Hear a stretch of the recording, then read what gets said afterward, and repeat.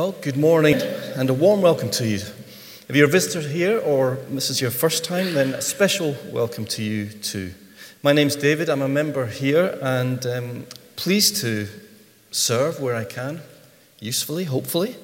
So let me tell you a little bit about our service this morning, what's going to happen. This is our regular worship service, but we will be sharing communion towards the end of the service. There'll be junior church, and I'll let you know when the children can go to that. We're delighted to have Jonathan Groves with us today. Many of you will know Jonathan, not least for his involvement with our partner organisation, the Caruso Trust. Later this year, actually, I believe Jonathan will be coming and reporting to us on that in detail. But we're pleased today Jonathan's going to be bringing us a word from Matthew 17, titled From Glory to Glory Via Suffering. So we look forward to hearing from Jonathan later. I will be reading from Matthew chapter 17 and from verse 1 through till verse 13. And I'll be reading from the NIV version. So from verse 1. After 6 days, Jesus took with him Peter, James, and John, the brother of James, and led them up to a high mountain by themselves. There he was transfigured before them. His face shone like the sun, and his clothes became white as the light. Just then there appeared before them Moses and Elijah, talking with Jesus. Peter said to Jesus, "Lord, it is good for us to be here. If you wish, I will set up shelters, 3 shelters, one for you, one for Moses, and one for Elijah." While he was still speaking, a bright cloud covered them, and a voice from the cloud said, "This is my son, whom I love. With him I am well pleased. Listen to him." When the disciples heard this, they fell face down to the ground, terrified. But Jesus came and touched them. "Get up," he said. "Don't be afraid." When they looked up, they saw no one except Jesus. As they were coming down the mountain, Jesus instructed them, "Don't tell anyone what you have seen, until the Son of Man has been raised from the dead." The disciples asked him, "Why then do the teachers of the law say that Elijah must come first?" Jesus replied, "To be sure, Elijah comes and will restore all things. But I tell you, Elijah has already come, and they did not recognize him, but have done to him everything they wished. In the same way, the Son of Man is going to suffer at their hands." Then the disciples understood that he was talking to them about John the Baptist. Well, good morning, everyone. It's lovely to be back in Banchory again and to be sharing from God's Word with you this morning. It will be helpful for you to have a Bible open. We'll be going through the set of verses today, but there'll be other passages I'll refer to, and they will come up on the screen behind. So if you, either your Bible or the notice sheet in front of you would be good. Let's pray. Father, we do thank you for your word. Thank you for these passages, which sometimes can seem tricky or confusing, or we just don't understand the relevance to the overall gospel message. So we do pray that you will be amongst us, speaking to each of us, challenging us where we need to be challenged, and comforting us where we need comforting. In Jesus' name, amen.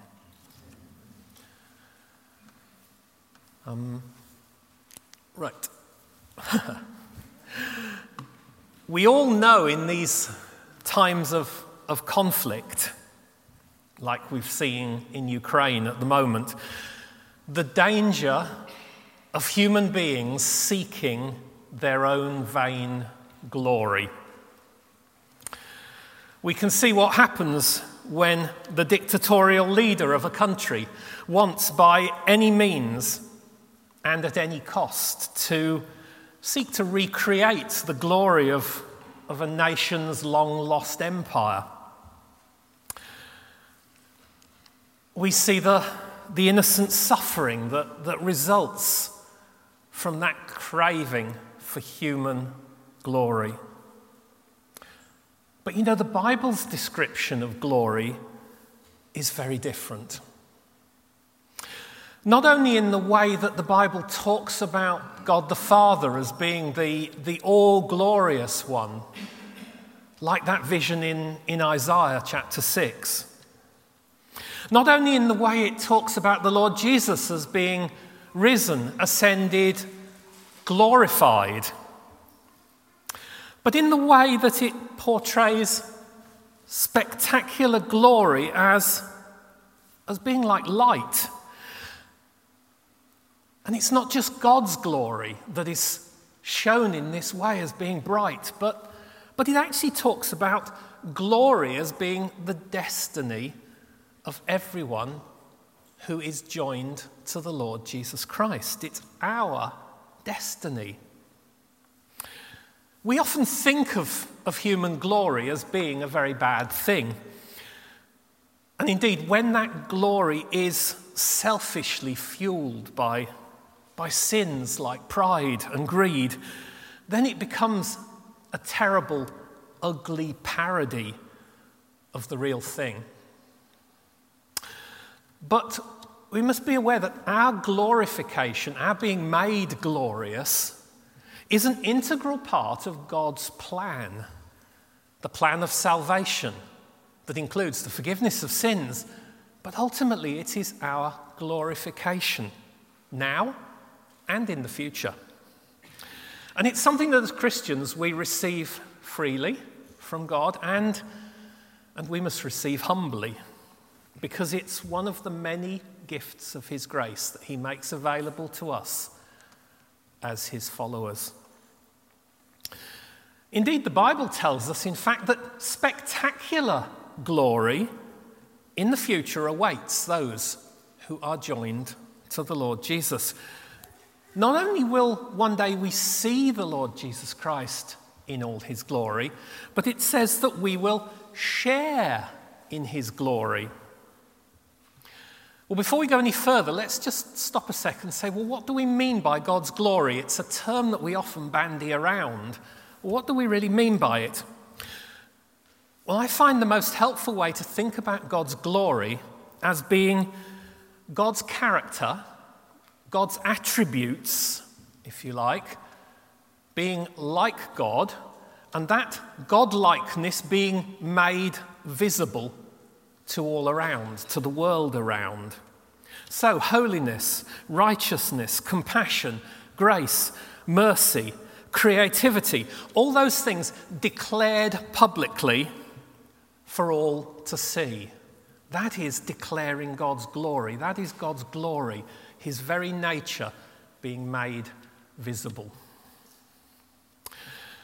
If you think back to the creation, back at the beginning in Genesis, men and women shared God's glory.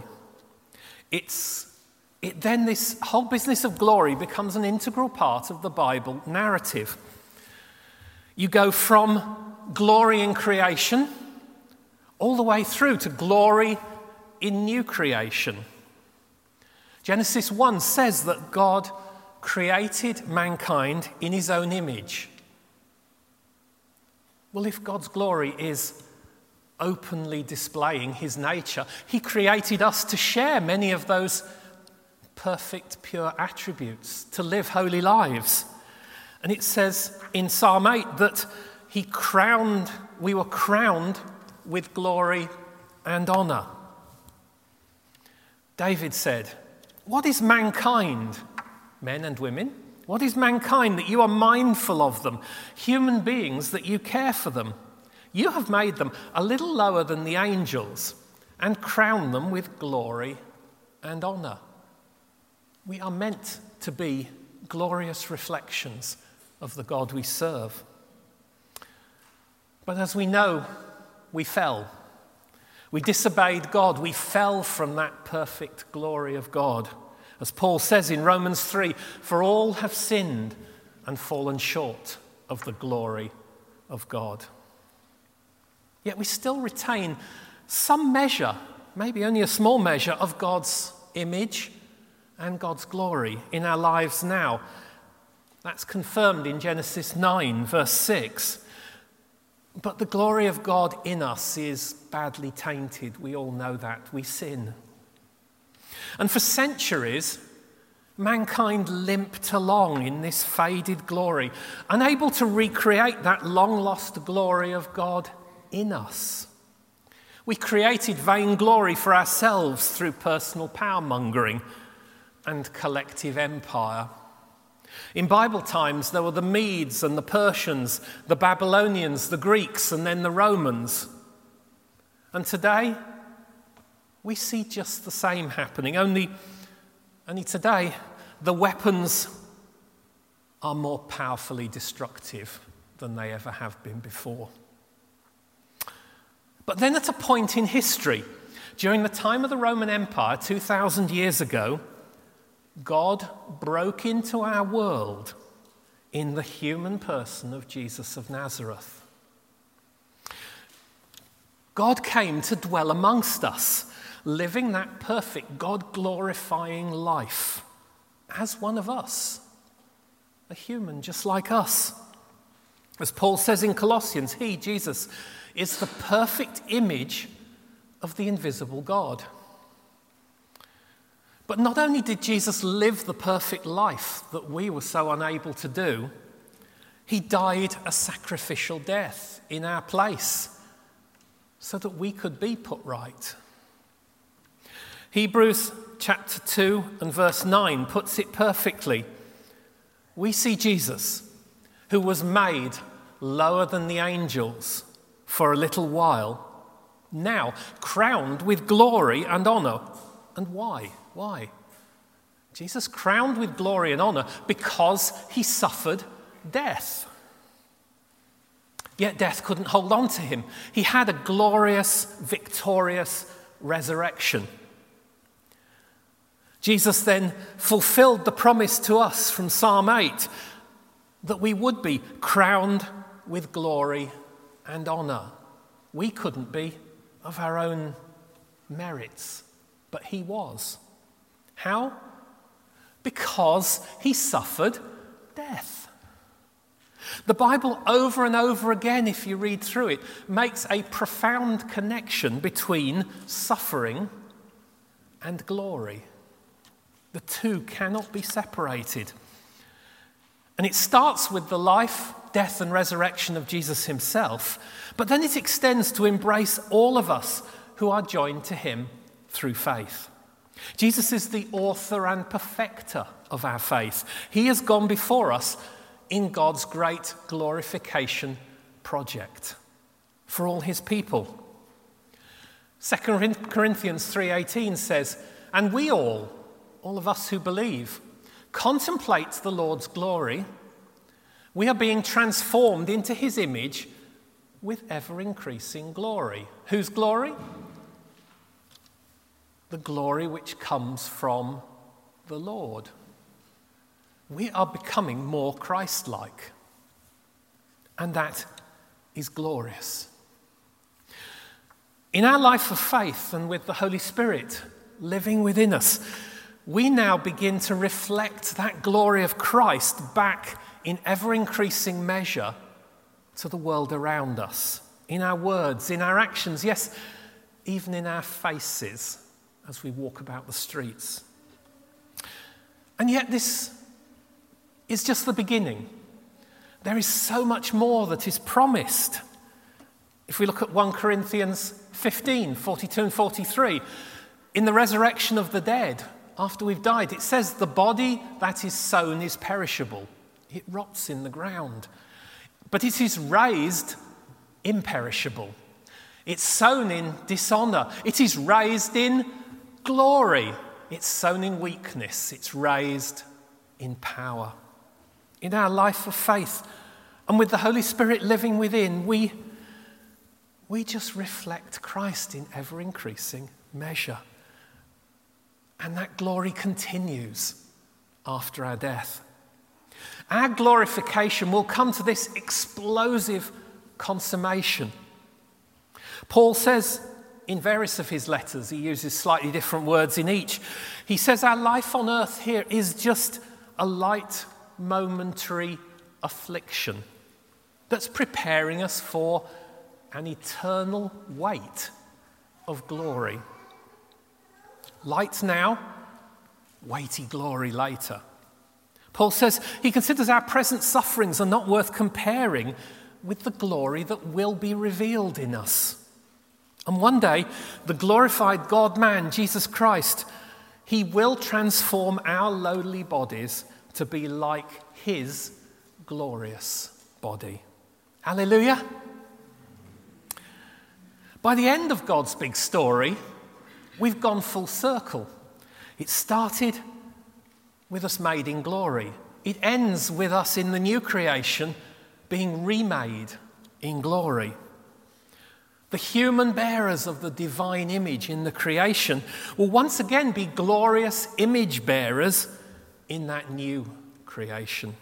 God's big story is his story of glory lost and glory restored through Christ. So how does this relate to our passage, Matthew 17, 1-13? Well, I think the big story of salvation provides a really important framework for this part of Matthew's gospel. You see, for many Christians, this story of the Transfiguration is really quite a puzzle. Why did it happen? What does it mean? What difference does it make to my life today? So I think we need to look at Matthew 17 in the light of what comes just before. I'm always saying the context before in a passage is one of the most important things to look at when you want to understand your passage. What comes immediately before? And the answer is Matthew chapter 16 comes just before, and that is all about the suffering of Christ. Matthew 16:13 says Jesus and his disciples are near Caesarea Philippi. Now, Caesarea Philippi is in what's called the Golan Heights. I remember when I was younger, there was so much fighting. Well, it was always on the news, the Golan Heights. But the Golan Heights are right up in the very far north of modern-day Israel. And that's where Jesus asked the disciples, "Who do people say I am?" They replied, "Some say John the Baptist, others say Elijah, others say Jeremiah or one of the prophets." Who were they? Well, they were all great forerunners who boldly proclaimed the message from God for his people at the time. Then we get to verse 16. Jesus then says to asks Simon Peter, "Well, who do you say I am?" He says, in his great confession of Jesus' identity, he says, "You are the Messiah, the Son of the living God." And then in verse 21 of chapter 16, Jesus moves on to the next stage. He thinks, right, they've got my identity. So he then starts to teach them that he must suffer and that he must be killed. But on the third day, he will rise again, raised to life.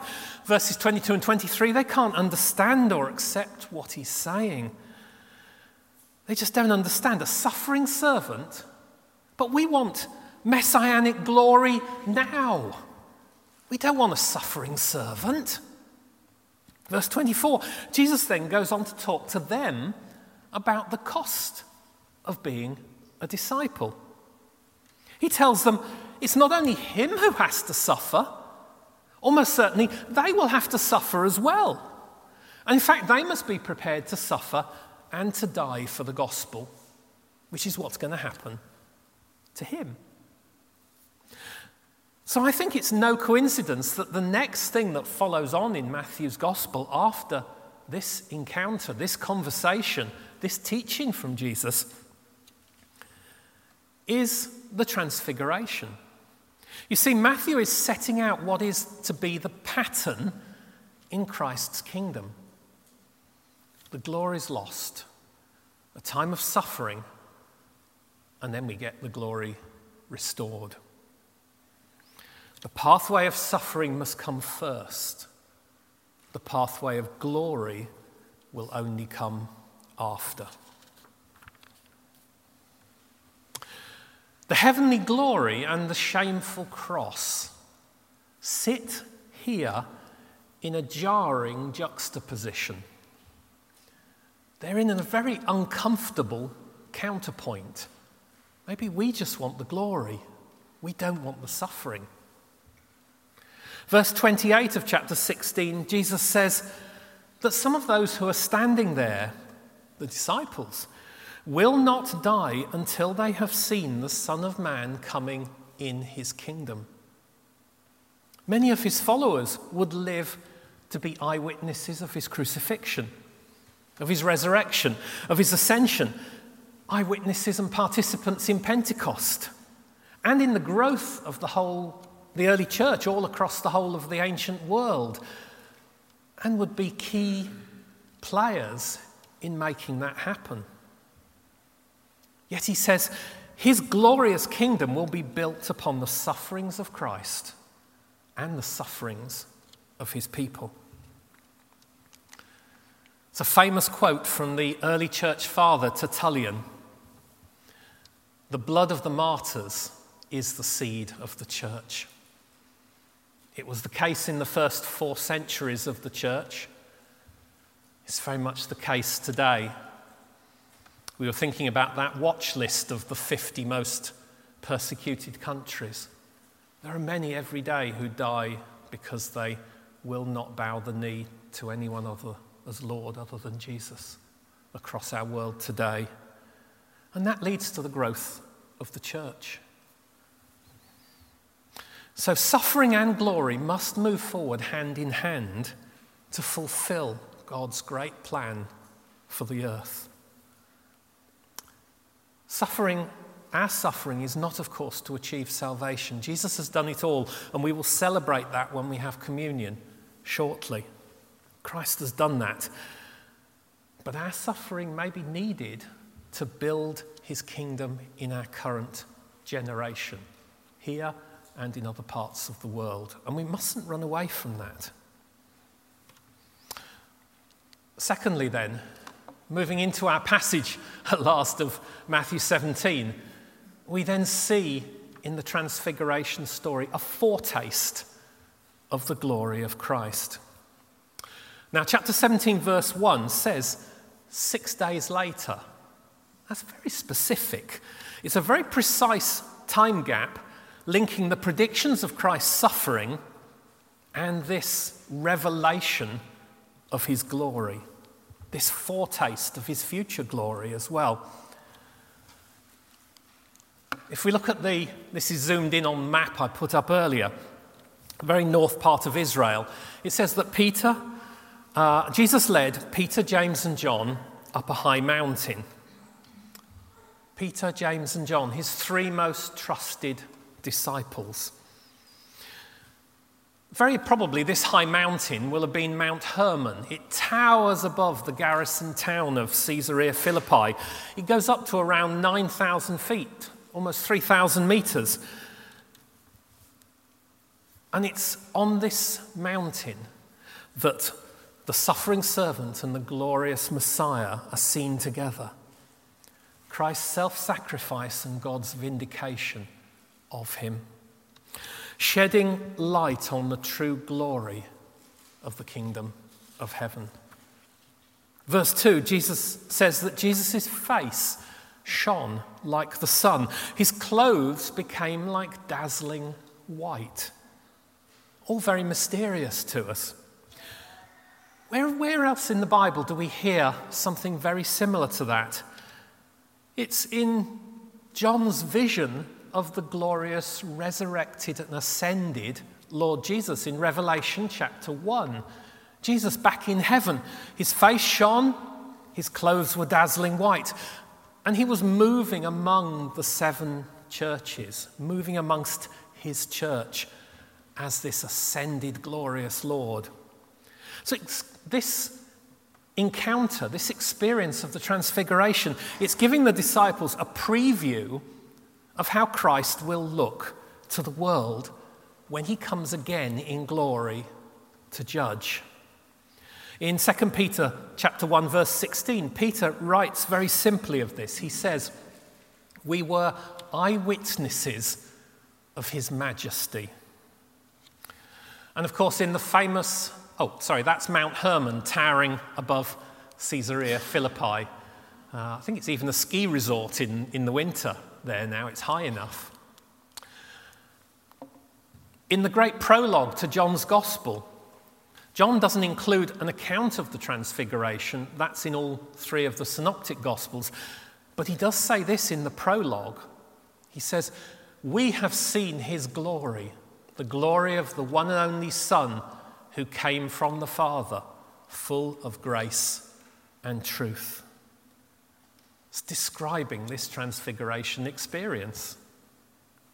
Now, we may not be able to see Jesus in this way today, at this moment, but we can enjoy our relationship with him day by day through prayer, through worship, whether individually or collectively, like we're here this morning.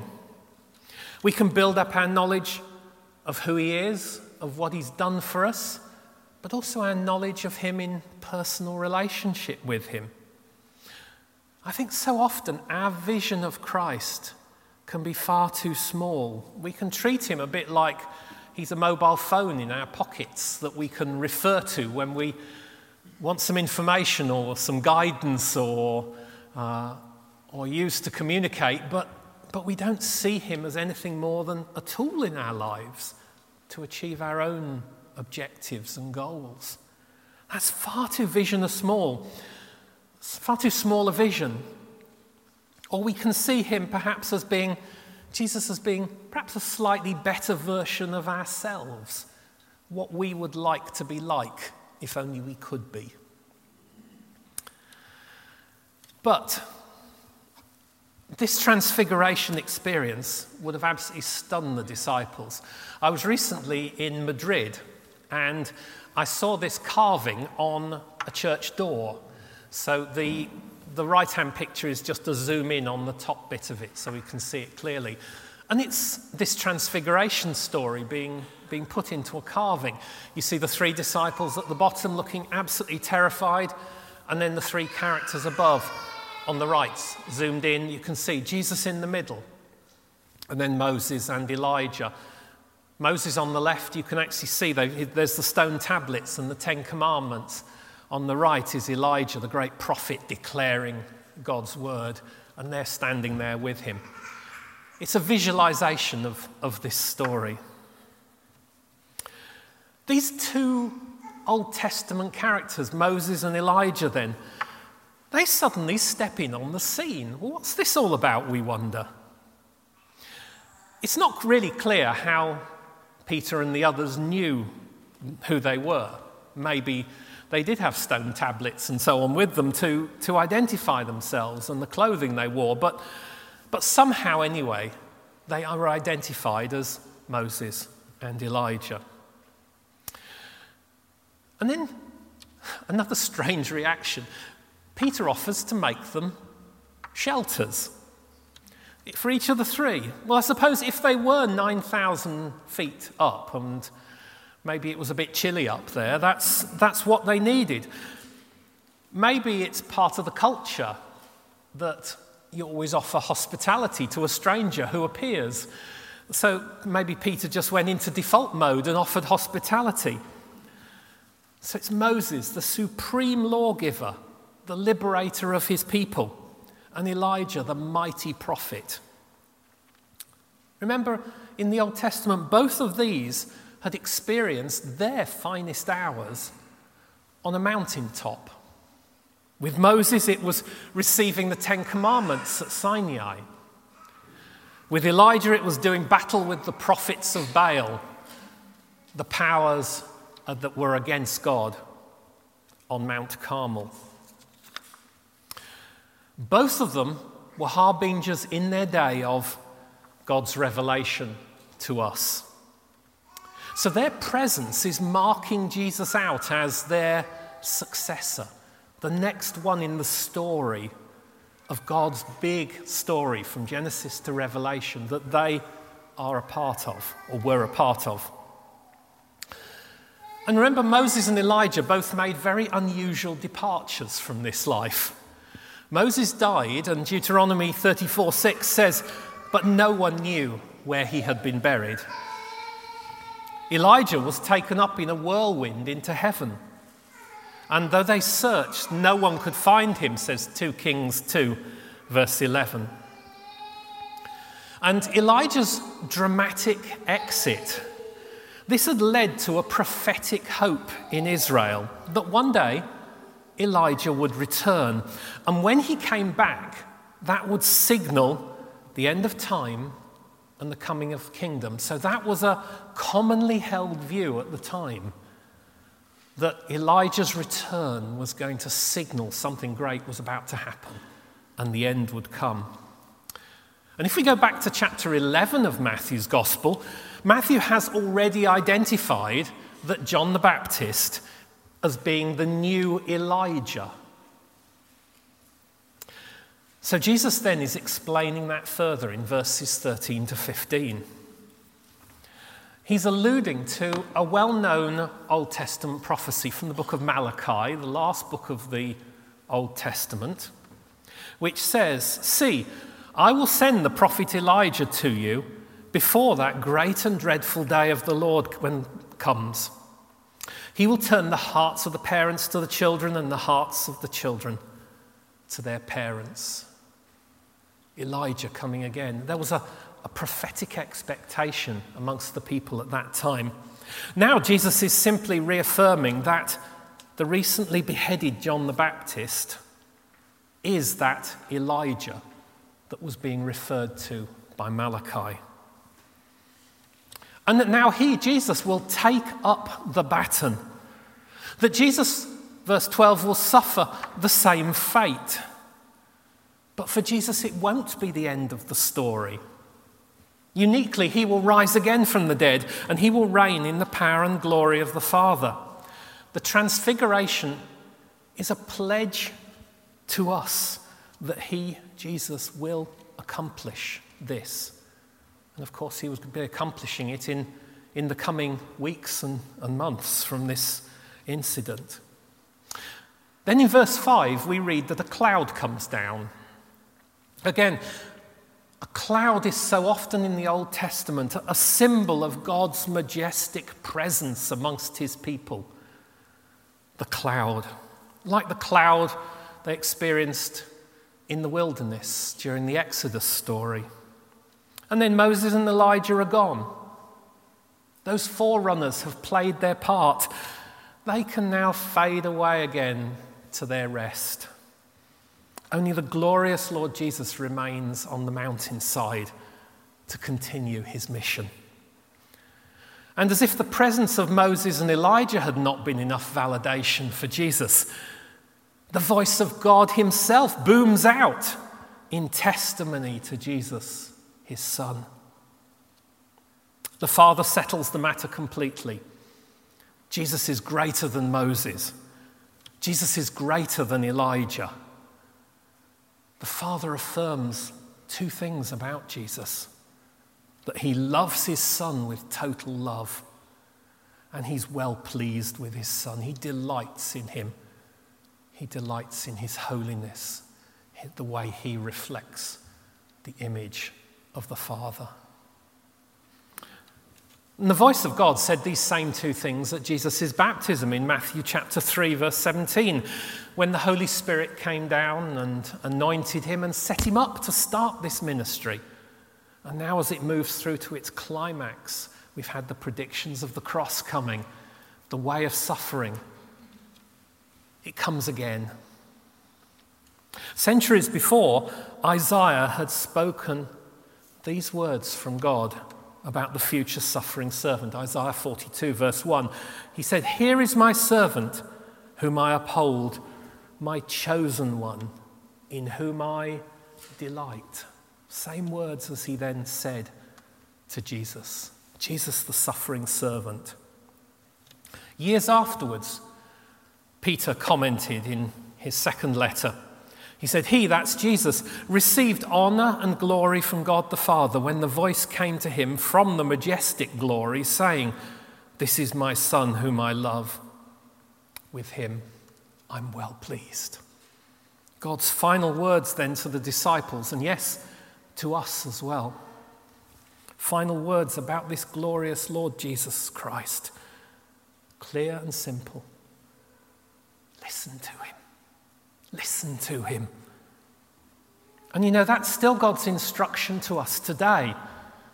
If we pick up a bit of this vision of the glory, we should listen to him. Jesus said, if you love me, you will keep my commandments. And that's not just the easy commandments. It's the tough ones as well. Jesus said, not everyone that calls me Lord, Lord will enter the kingdom of heaven, but only he who does the will of my Father. It's a divine call for us to obedience to Jesus. Obedience to his teaching. Listen to him. Listen to him. And then we get the compassion of Christ showing. See, at this point, the disciples moved from an offering of hospitality to sheer terror. Not surprising, really, all this going on. They just fell down before the Lord of glory, rather like Isaiah did before the throne in Isaiah 6. Just as Moses and Elijah themselves had fallen down before the Lord in awe at Sinai and on Mount Carmel. What does Jesus say to them when they've reached that point of total submission? Get up. Don't be afraid. You know, don't be afraid is one of the commonest things that Jesus says all the way through his ministry. Don't be afraid. I'm here. We should remember that, especially when that suffering comes. Jesus sharing words of care, words of compassion. They had glimpsed the awe-striking glory of Christ. And now as they descended the mountain, it was like coming down off a hill walk again. All they saw is the familiar Jesus who they'd spent the last 3 years with. Their friend, the one who loved them, who cared for them so much. A man who was just like them, yet without sin. The glory this time had only been very temporary. It was just a little snapshot. You see, Christ's mission of salvation was not yet done. His suffering still lay ahead. All we could have was a wee taste, a foretaste of that glory. But the suffering had to happen before the great glory could be restored. Only after that pathway of suffering and death could there be glory for Christ? Could there be glory for the disciples? And yes, could there be glory for us?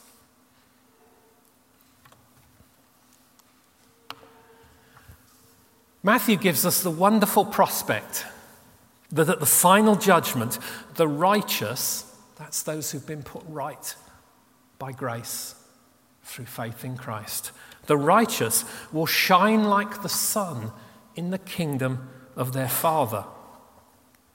Then he says, whoever has ears to hear, let him hear. It's another way of saying, listen up, this is important. Just as Jesus shone like the sun at the Transfiguration,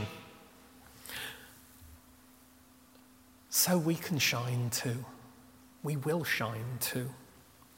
The Transfiguration wasn't just some temporary stripping away of a veneer of humanity to reveal this glowing core inside him.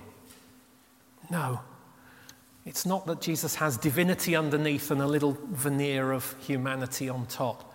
Jesus is totally God and totally man from the center to the surface, mixed together. No, this was a foretaste of the glorious human body that Jesus would have after the resurrection, after the ascension, when he's back with his Father, when he's seated at the right hand in glory. And it's the same glorified human body that all believers in Christ will receive, and we will share with Jesus when we are fully glorified in the new heaven and the new earth. It's a big vision for us for the future. And on that day, we won't just be seeing the transfigured Christ like the disciples were on that day. Rather, we will be transfigured with Christ.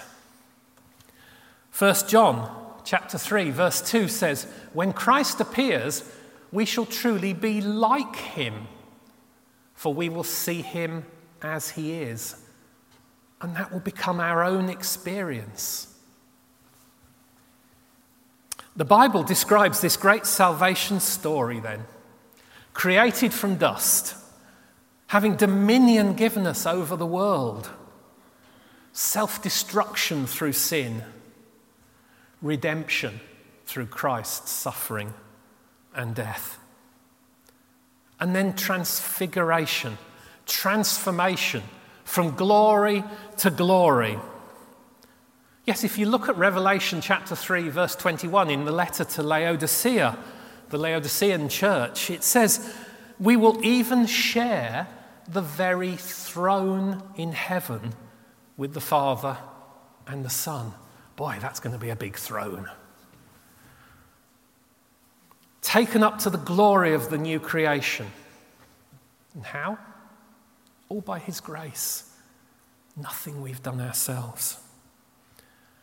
But what should we do in the meantime? We live in a broken world of suffering and loss. This is a child-headed family in Malawi that I met back in March after Cyclone Freddy had destroyed the front of their house. That's what they're living in. That's another family that's lost the front of their house. They're just keeping the roof up with a pole. How can we make that glory shine through even now? That's an aid distribution exercise to those who are really suffering as a result of that cyclone. And I had the privilege to be part of that. By showing the character of Christ to the world around us. I said the glory of God is the attributes, the character, the nature of God publicly displayed to those around us, seen in our lives. So by giving ourselves to the service of others and by proclaiming the gospel to a needy world around, so that they too may be drawn into this great vision of glory restored. Let's pray.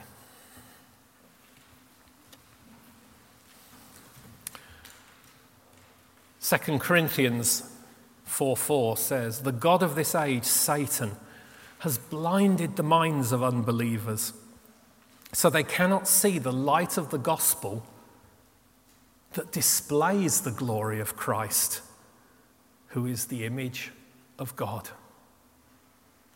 Father, we pray that we will live our lives in a way that will display that glory, that we will be transformed ourselves, that we will be reflectors of your image to those around us in so much need, whether it's here, Malawi, or anywhere else in the world, and that we will be faithful proclaimers of your gospel so that others may be brought in to be partakers of that great glory in eternity, starting now with transformation of their lives.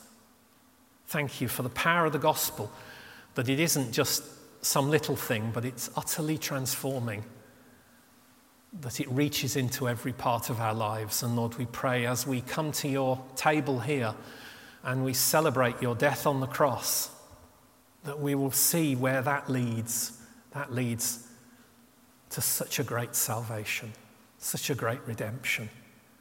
And we thank you, we praise you, and we worship you for that. In Jesus' great name, amen.